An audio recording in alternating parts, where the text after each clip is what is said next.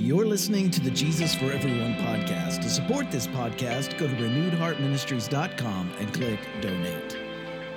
This is a world described from the bottom up, where every person is welcome at the table. Every person is on a throne, and every person's voice is heard, and every person's story is valued. Every person's experiencing worth. This is Herb Montgomery from Renewed Heart Ministries, and I want to welcome you to episode 241 of the Jesus for Everyone podcast. It's the podcast where we talk about the intersection of faith and social justice and what a first-century Jewish prophet of the poor from Galilee might have to offer us today in our various works of resistance, of survival, of liberation, reparation, and transformation. Our title this week is You Will Judge 12 Tribes of Israel, and it comes from the Q Scholarship. This is actually our last saying this week. We finally come to the end of Sayings Gospel Q. This is the last saying in that hypothetical document, and the feature text is Sayings Gospel Q 22, 28 through 30. You who have followed me will sit on thrones judging the 12 tribes of Israel. Our companion text from Matthew 19, 28. Jesus said to them, "Truly I tell you, at the renewal of all things, when the Son of Man sits on his glorious throne, you who have followed me will also sit on 12 thrones, judging 12 tribes of Israel." Luke 22, 28 through 30, you are those who have stood by me in my trials, and I confer on you a kingdom, just as my Father conferred one on me, so that you may eat and drink at my table in my kingdom and sit on thrones judging the 12 tribes of Israel. Now, in the book of Judges, judges were liberating revolutionaries in the Jewish literature. And in this week's saying, the judging here, it indicates governance. It's an oversight. The ancient Hebrew hope was again, not that it wasn't the same hope as many sectors of Christianity today. Many Christians today have their hearts fixed on one day becoming some disembodied soul on some distant cloud, some distant realm of heavenly bliss. But the ancient Hebrews, they were more concerned with this life than they were with an afterlife. And they hoped that someday Messiah would come and that all oppression, all injustice, all violence in the earth would be put right. And our saying this week reflects this earthly hope. What also strikes me about this week's saying is the use of the word thrones. Now, few other words, for me, would seem more out of harmony with the ethical teachings that we've looked at in the gospel so far. Just 2 verses earlier, we find these words in Luke 22, 25 through 26. Jesus said to them, "The kings of the Gentiles lord it over them." There's that throne imagery. "And those who exercise authority over them call themselves benefactors. But you are not to be like that. Instead, the greatest among you shall be like the youngest, and the one who rules like the one who serves." And I, like some of you, I'm not interested in thrones. I'm not interested in another person on a throne, being on a throne over me, and I'm not interested in one for myself over others. What I do resonate with are more egalitarian, democratic, non-hierarchical, voluntary, non-coercive forms of organizing human communities together. And as I've often remarked in this series over and over, one of Jesus's most foundational solutions to the individualism that we face in our society today is community. His community is not one where someone sits on a throne and others bow. It's a community where we take responsibility for taking care of each other. And as I contemplated this week's saying a bit further, it actually hit me. Jesus doesn't use a singular word, throne, here. He uses the plural word, thrones. Now, the idea behind this saying, it could have been more akin to the model that we find in Deuteronomy, where the Hebrew men were to choose some wise and understanding and respected men from each of your tribes, and it says, "And I, Moses, will set them over you." So the men in the story, they did just that. The men there, they chose men who were appointed to have authority over the people at large, as Deuteronomy 1:13 through 15 says, as commanders of thousands, of hundreds, of fifties, and of tens, and as tribal officers. The Gospel of Matthew seems to agree with this model. In that it mentions 12 specific thrones for 12 disciples, 12 male disciples over 12 Jewish tribes. But in Luke, we get a different image for this word thrones. It's not one that's limited to a hierarchical 12. In Luke, these thrones are associated with eating and drinking and having a seat at Jesus's table. Not just 12. Jesus didn't invite he didn't just eat with 12 men. And this calls us to consider Jesus' table fellowship in the Gospel of Luke. Luke 5:29 through 30, it says, Then Levi held a great banquet for Jesus at his house, and a large crowd of tax collectors and others were eating with them. But the Pharisees and the teachers of the law, who belonged to their sect, complained to his disciples, Why do you eat and drink with tax collectors and sinners? In Luke 14:12 through 14, it says, Then Jesus said to his host, When you give a luncheon or a dinner, do not invite your friends, your brothers or sisters, your relatives, or your rich neighbors. If you do, they may invite you back, and so you'll be repaid. But when you give a banquet, invite the poor, the crippled, the lame, the blind, and you will be blessed. Luke 15:2. But the Pharisees and the teachers of the law muttered, This man welcomes sinners and eats with them. So in the Gospel of Luke, Jesus shares a table with people who faced religious, political, and economic exclusion every day and were pushed to the margins or the underside of their society. John Sobrino,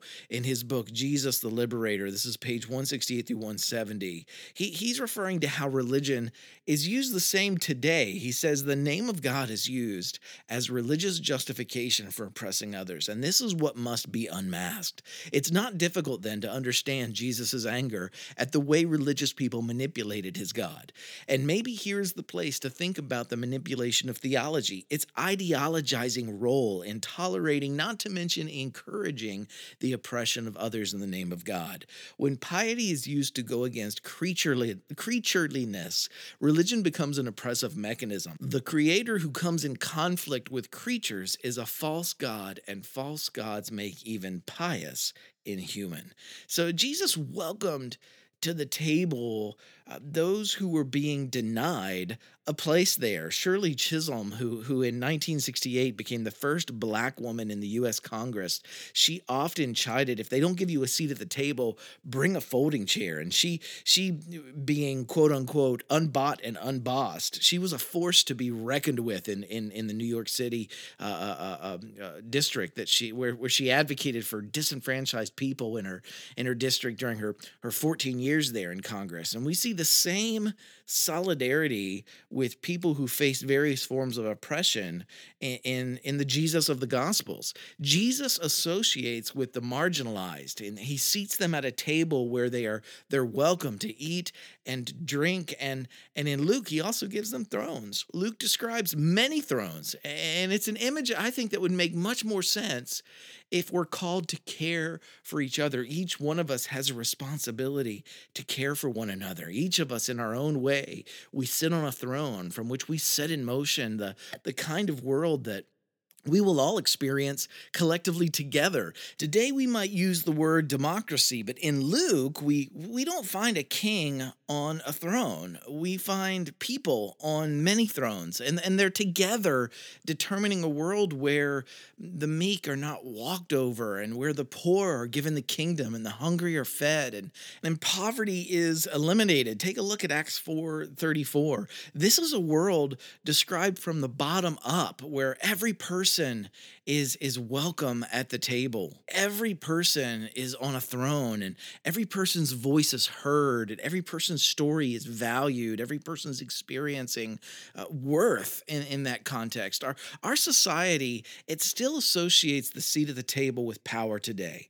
And one of the reasons people are excluded from the table in our society is to limit their say in the kind of world that those in power are shaping for the rest of us. And take the history of voting in the United States as an example. Originally, only men who owned property were allowed to vote. And Thomas Paine, he was one of the earliest voices stating that this wasn't right, and that the vote should also include those who did not own property too. And eventually, white women won the ability to vote. And we still see efforts to exclude people of color from voting today. But if history teaches us anything, it's that those whom we exclude today, those are the ones that we'll seek to exterminate tomorrow. Whatever world we create out of that exclusive table, it will invariably be unsafe or unjust and heartless for those not allowed to sit at the table from the start. And consider the vote again. The U.S., out of all the many throned or democratic nations that exist on the globe, the U.S. has the lowest voter turnout. We don't have a holiday so that working people can vote. And there's numerous other methods that are made to, other efforts that are made to intrinsically limit who gets a say. Noam Chomsky, who's many of you are familiar with, he's repeatedly stated over and over the last few years that the poorest 70% of society is literally quote unquote disenfranchised. He says their political representatives simply pay no attention to them so that it doesn't matter what they think. This is a plutocracy, not a democracy. As you move up the income scale, you get a little a little bit more influence. When you get to the very top, that's where policies are made. And this helps explain why most of the economic gains over the past three decades in America have gone to the top 1%. The number of those who get a throne or a seat at the table or a say in how things operate in this context, even though we call it democracy, it's very limited. The top 1% are the ones that are making the decisions. And our saying this week, it tells us that another world is possible, that there can be thrones for everyone. Everyone's invited to the table, even anarchists who are anti-hierarchy. They believe that social society should have some form of voluntary organization. And our challenge as trying to implement teachings of Jesus and see how they apply today is to shape a society that reflects a set of values that shape our world into a safe, compassionate, just home for us all. It's a world where each of us has a seat at the table, regardless of our ability, our age, our race, our gender, our orientation, our gender identity or expression. Each of us seated at the table, each person having a say in the world that we're creating, all the time, all while we're there around this table, all of us practicing a preferential option for the most vulnerable that are among us. And in this world, what we find is self-determining thrones that are open for everyone. Again, Sayings Gospel Q 22, 28 and 30, you who have followed me will sit on thrones judging the 12 tribes of Israel. Heart group application this week. Last summer, I had the pleasure of meeting Reverend Otis Moss III of Trinity United Church of Christ, and they're in Chicago. And each week, this historic community, if you're not familiar with this community, I'm going to give you a link in this week's eSite so you can look them up. They send out a weekly email devotional, and this past week's devotional, it moved me pretty deeply. It's a reminder of the importance of community. And it begins with the African proverb, if you want to go quickly, go alone. If you want to go far, go together. And it continues, this is their words, one of the greatest tragedies of our time is that we live in an individualistic culture that teaches us that our ultimate value is not in what we give to the world, but in what we have and what we achieve. Our value must be derived from individual hard work, persistence, and determination. Then, along our path, we find that this is a myth. We discover that we need others, and that to go far, we must travel together.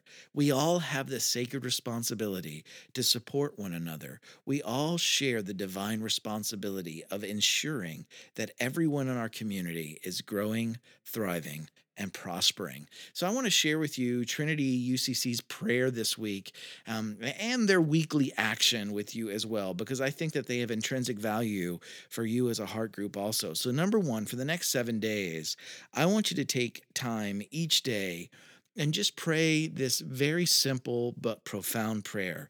It says, Lord, help us to realize that our lives are dependent on each other. Help us to use the gifts you've given us to do justice, love mercy, and walk humbly with you. Amen. Just a very simple prayer, but a profound one. And I want you to journal while you do this each day, how this prayer begins to change your focus throughout the week. And then number 2, share with your heart group when you come back together how this prayer actually did impact your week. And then number 3, lastly, this is from their weekly devotional. Their action point is find an organization that is engaged in work that you feel is important and join them. It's that simple. Do this in your local community and share with your heart group what you are experiencing by doing this. Remember, another world is possible. Keep living in love, survival, resistance, liberation, reparation, and transformation. Thanks for checking in with us this week. I love each one of you dearly. I'll see you next week.